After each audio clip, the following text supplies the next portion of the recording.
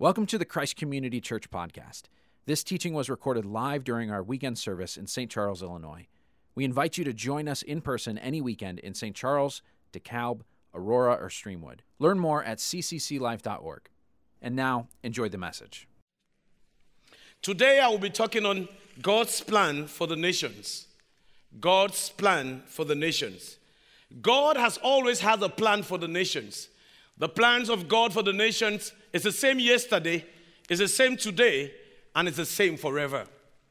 That is why in John chapter 15 verse 8, the Apostle John, quoting Jesus, said, "By this my Father is glorified, that you bear much fruit, and so prove to be my disciples." By this my Father is glorified, that you bear much fruit, and so prove to be my disciples. The Father is concerned about us bearing fruit. That is why Jesus said in his last words in the Bible, in Matthew chapter 28, 18 to 20, that we need to go.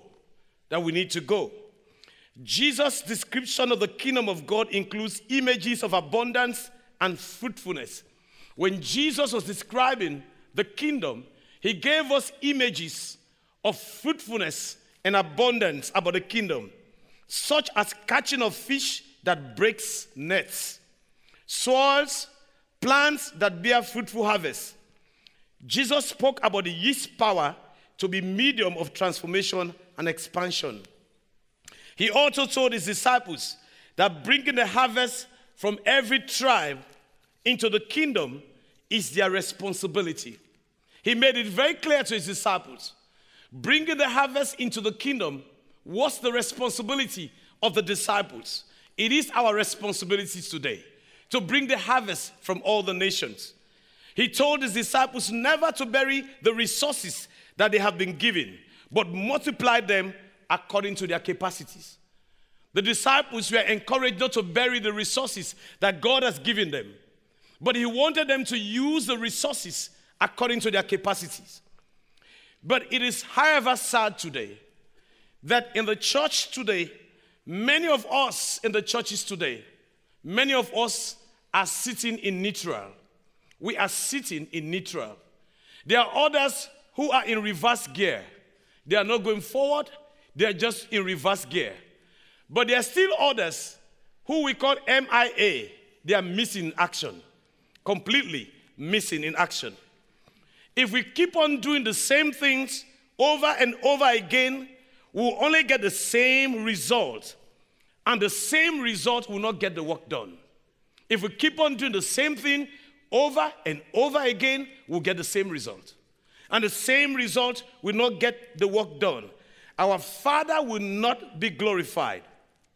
In fact, if we keep on doing the same thing over and over again, and we expect to get a different result, we call that insanity.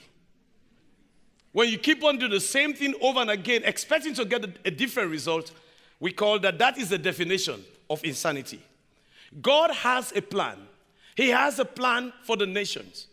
And today I want to bring out 4 things that I consider to be the core of the plan of God. And if we can only walk according to the plan of God, then we will have a different result. His name will be glorified, and his kingdom will expand.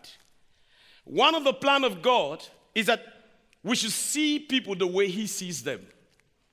One of the plan of God is to see people the way God sees them. See people the way God sees them. In the Bible, in Matthew chapter 24, verse 14, he said, "And this gospel of the kingdom will be preached in the whole world as a testimony to all nations, and then the end will come." This gospel of the kingdom, these principles of the kingdom, these rules of the kingdom, this core value of the kingdom will be preached in the whole world, all over, as a testimony. Some versions say as a witness. Then the end will come. It means God was saying that every segment is important. No segment should be left behind. Every segment should be brought into the kingdom by preaching the word, by speaking the word to them. This gospel of the kingdom of God, This rule of the kingdom has to be preached to every segment in the nation of America, every segment in Latin America, every segment in Asia, every segment in Africa should hear this gospel of the kingdom. That was what God is saying. That's what God is saying to us. When God looks at nations, especially nations that don't have the Jesus option, God sees people that are lost. God sees that people are lost. But also, God sees among the nations not only people that are lost, but God sees people that are helpless. He sees people not only helpless, but God sees people that are harassed by the devil. And he sees people that need a savior. That is what he sees every day. When he looks at the nations, when he looks at people worshiping false gods, when he looks at people engulfed in worldliness, when he sees people paying attention to other gods, he sees that they are lost. He sees them with a different lens, that they are helpless. They are lost in their traditions. They are lost in their religions. They are lost in their ignorance. And he realized that they are helpless. Their ignorance will not save them. Their philosophies will not save them. Their religion will not save them. And he realized that they are harassed by the enemy. That is why he says in John chapter 10, verse 10a, he says that the thief cometh but to steal, to kill, and to destroy. They are harassed by the devil, but they need a savior. In John 10, verse 10b, he says, but I have come that you may have life and have it more abundantly. These people need a savior. And it's our responsibility to bring that message of the savior to them. So the plan of God is that all of us should see people the way God sees them. When we see people the way God sees them, then we'll realize that they are lost. Then we'll realize that they are helpless. Then we'll realize that they are harassed by the devil. Then we will realize that they need a savior. So we cannot just judge them. We cannot just criticize them. We cannot just condemn them. We will do something because we see them differently. My encouragement and my challenge to all of us today is to begin to see the lost people with a different lens. Begin to see the people that are dying in sin with a different lens. Begin to see the tribes and the nations with a different lens.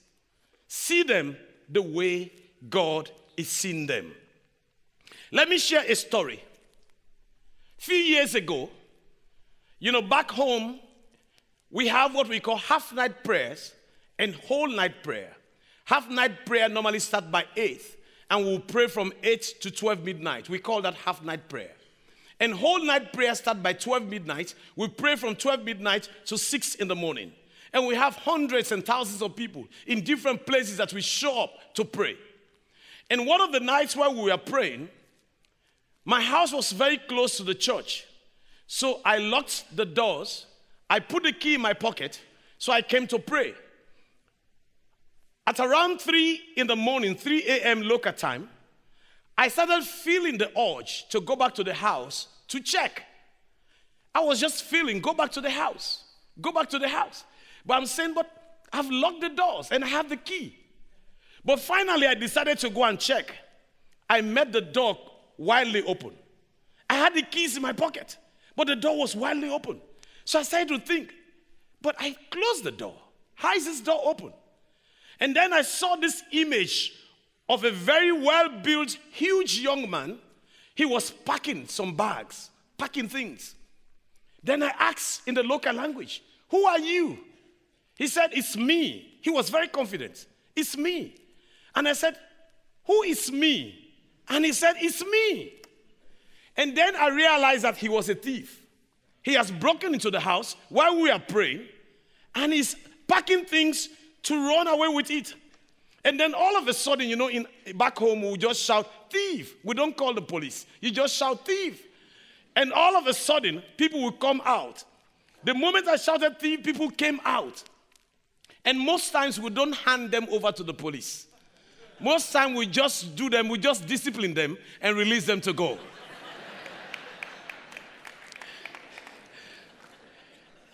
And so when these guys came from the church who have been praying, they wanted to beat the thief. I said, no. You are praying. How can you come up from praying to beat the thief? I said, leave him. So I said, let's take him to the church. So we took this guy to the church, and I told him to sit down. We made sure we closed all the doors, just in case we don't want to be praying while he's escaping. And while we were praying, I had some young guys who are now grown up. They are now big men. They will wait if I'm not concentrating. They will come around and give him a kick a little bit and say, you wait us till morning. We'll show you what we are capable of doing. I realized they wanted to really give him sound beating. So by 5 in the morning, I took him, and I took him to my room. And I said, sit down here. And I locked the door. I came back and joined them to pray. By 6, when we finished praying, everybody was saying, Pastor, please bring the thief, bring him out. I said, he's gone. I let him go. They said, oh, you should have allowed us to just discipline him a little bit. But what happened? I went in and gave him a breakfast. I fixed a breakfast for him, and I told him, eat. Round about 12 midday, I said, let's go to your house. And I accompanied him to his house. He introduced me to his wife and his 2 kids. When I sat down in that home, I realized that there was abject poverty there. And I took money and I bought a bag of rice. I told the wife, go and buy a bag of rice. And I gave him some money, gave the wife some money for condiments. And that is how our relationship started with this man who was a thief. We became friends. He started coming to the church. I started discipling him. He was baptized. His family was baptized. And we gave him some clothes, gave the family some clothes. Even people in the church could not even recognize him any longer. This man grew up. After some time, he told me he wanted to go to the east to do something, so do some business. I blessed him, helped him with some money. He went to the east. But after 6 months, he wrote me a letter. He said to me, I have come to do business, but I've been thinking about you so much. He said, you have touched my life, and I want to be a pastor like you. And so that's how he came back, and I trained him, I coached him, I discipled him, sent him to a Bible school he studied. And today he's a pastor with a church of about 500 people. He's also planting churches. The reason is, others saw him as a thief, even though he was a thief. But I saw something different in him. You know, there are times there are people we are seeing today, nations and tribes we are seeing today. God has a different plan for them. God sees them differently. So my encouragement is that we begin to see people, see the nations, see some neighbors who are lost, see them the way God sees them. But the second plan of God is that we go. Be motivated to go. I call it the go factor. That we go. In Matthew 28, when you read from verse 18, Jesus said to them, all authority in heaven and earth has been given to me. Therefore, go. Therefore, go. When Jesus said this to his disciples, I wonder what was going through their mind. Because, you know, the disciples were expecting a different thing. When you read the Bible in Acts chapter 1, verse 6, in Acts chapter 1, verse 6, the Bible says, and they gathered together and came to Jesus and said, when are you going to restore the kingdom back to Israel? When are you going to hand over the kingdom to us? And in verse 7, Jesus said, in Acts 1:7, he said to them, it is not for you to know the time and the dates that the Father has kept according to his authority, but you shall receive power when the Holy Spirit comes upon you. Then you shall be my witnesses in Jerusalem, in Judea, in Samaria, and to the end of the earth. That's what Jesus said to them. But that was not what they were expecting. They were expecting a political kingdom. I believe very strongly Peter was expecting that. You know, he was going to become the prime minister. John was expecting that he was going to be the minister of foreign affairs. Judas was expecting that he would be the minister of the treasury. So they were expecting different positions. But now Jesus is saying to them, you will be my witnesses. Therefore, go. Because all authority has been given to me. Therefore, go. So Jesus was saying to them, I want you to go to the Romans, whom you hate and who hates you so much. Go to the Romans and be my witness. I want you to go to the Samaritans and be my witness.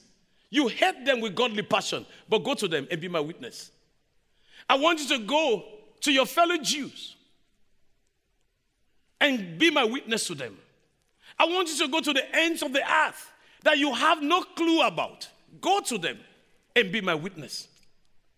Church tradition tells us that the Jews hated the Romans with godly passion. They hated them. If our church tradition says that if a Jew is coming this way and a Roman is also coming, the Jew will step out of the road and turn his back on the Roman and allow the Roman to pass by before the Jew will step back on the road and keep on moving. That was the level of enmity. And now Jesus is saying to them, go to the Romans and be my witness. So when God speaks to us about go, this is what I believe Jesus is saying to us as we listen to him. He's saying to us, go to the people that are different from you. Go to the people that are different from you. Go to the people that are like you. Go to the people that hate you. Go to the people that will want to even kill you. Go to them. People whose culture is different from your culture. People whose food is different from your food. Their language is different from your own language. The way they speak is different. You are time conscious. They are not time conscious. They are relaxed. When you taste their food, you ask, where is this food coming from? You know, that is what God is saying to all of us. Leave your comfort zone and go. Because if we don't go, how are they going to hear this gospel? If we don't go, how will these people be touched with this gospel of salvation, with this gospel of the kingdom? God is relying on us to go to people that are different from us. Their food is different from us. Their culture is different from our own culture. Let me tell you something that happened that was very interesting. A few years ago, some missionaries, they went to visit. So while we were traveling to the city of Bo on a very dusty road, they said to me, Shodankeh, please, when we get to the next restroom, please, we'll stop the vehicle so that we can have a time. We want to use the restroom when we get to the next restroom. I said, okay. So we got to a place and we had a narrow road going down into the bush. I told the driver, stop. And I said, please, we are now in the next restroom. Please come down. And they came down and they said, where's the restroom? I said, just follow this footpath and you will see the restroom in front of you. So they believed me, they followed the path, and they were just going, and they said, Shodankeh, we are not seeing the restroom. I said, the restroom is in front of you. All the bush is a restroom. Just do what you want to do. The restroom is in front of you. The bush is a restroom. And we have been laughing about that up to today. The reason is that it's different from their culture. The bush is a restroom.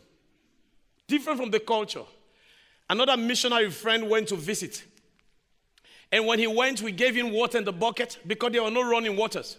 We gave him water in the bucket, and we took it to the bathtub, and we put the bucket down. And he came to take his shower, and he said, Shodankeh, I've not seen the shower. I said, the water is in the bucket. He said, what am I going to do with it? I said, scoop it on your head. Just take it and scoop it.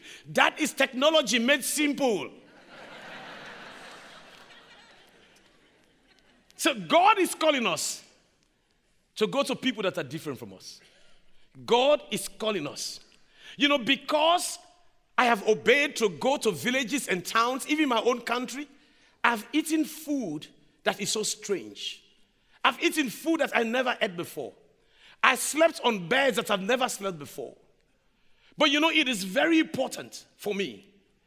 And that is why I refer to my stomach as intercontinental stomach. I can eat anything. That is what Jesus meant to go. But the third thing that he wanted us to do is not only to go. So really, go refers to not only a change, it's not only moving, it's a change of heart. Go refers to not only moving, it's a change of heart. Loving people and loving God. Just loving them for who they are. Just loving them where they are. Just loving them with a love in your heart. And then you will go. It's not just moving. It refers to a change of heart. The third thing that I believe the plan of God is for the nation is that we make disciples who make disciples. We make disciples who make disciples. In Matthew 29 verse 19b, he said, go and make disciples of all nations. Go and make disciples of all nations, all tribes, make disciples, all segments of the population, make disciples. For us, discipleship is about loving God and choosing to obey Him and His commandment in every area of our lives. Loving God and choosing to obey Him and obey His commandment in every area of our lives. Discipleship does not flow out of duty. Discipleship does not flow out of duty. This is what I'm supposed to do. No. Discipleship does not flow out of reward. If I do this, it will benefit me. Discipleship does not flow out of fear. If I don't do this, I will be punished. Discipleship flows out of love for God. It flows from the natural heart of loving God and loving people. So Jesus is expecting us to disciple. I also, when I look at discipleship, I realize that it is a threefold call. Threefold call. The first thing is that discipleship is a call to follow Jesus. A call to follow Jesus. In Matthew chapter 4, verse 19. Mark chapter 1, verse 17b. And Luke chapter 5, verse 10. Matthew 4, 19. Mark 1, 17b. And Luke 5, 10b. Jesus said to his disciples, come and follow me. Come and follow me. Discipleship is to follow Jesus. It's not to follow our denominations. It's not about following our doctrines. It's about following Jesus first. Because He died for us. It was Jesus that came to this planet, walked the shores of this planet. It was Jesus that went to the cross. It was Jesus that went down into the grave. It was Jesus that resurrected. It was Jesus that gave us life. So discipleship is about pointing people to Jesus. So when we make disciples, when we disciple our children, our family, when we disciple people in the working place, in our workplaces, when we disciple our business partners, when we disciple people in the nations, we should point the people to Jesus, not to ourselves. We did not do all of it. We did not die on the cross. We are not even qualified to die. The next thing is that discipleship is not only about pointing people to Jesus. Discipleship is to fish for men. He said in those verses, I will make you fishers of men. Not only to follow Him, but discipleship to fish for men. To fish for men. I will make you fishers of men. You know, the disciples understood because they were fishermen. Now Jesus is saying, I'm going to change you from becoming fishers, fishing. In other words, you are fishing for fish. But now I'm going to change you to begin to fish for men. Fish for the lost people. Discipleship is about fishing for men. But also the other fold of discipleship is to teach, mentor, coach people, model the life of Jesus before them, and so that they will be followers of Jesus, so that they will be good followers of Jesus. That is what discipleship is all about. Teach people. If we are going to disciple people, it is very important that there are three things we should learn if we are going to disciple people. If we are going to teach them to follow Jesus, if we are going to, teach them to fish for men, if we are going to be a model, three things I want you to remember. The first thing, every disciple maker should be a great listener. Be a great listener. Wherever you go in the world, listen to people. Even if you know, pretend you don't know. Listen to them. It is very important. The second thing is that be a great learner. Learn from the people. They have something to tell you. You have something to learn from them. Even if you're a genius, there's something you don't know. Learn from them. That reminds me, the third thing that you need to know before I give you a very good illustration. Not only a great learner, but also you can be a great storyteller and a teacher.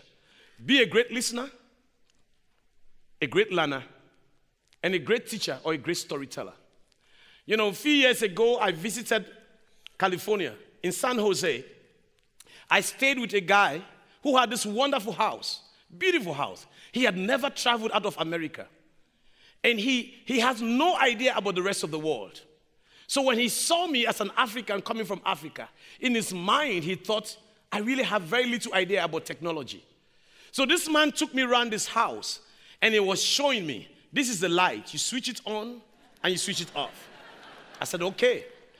Then he took me to the toilet. He said, you press this button, and the water come out. I said, okay, fine. And then he took me to his jacuzzi that he had. He said, this is jacuzzi.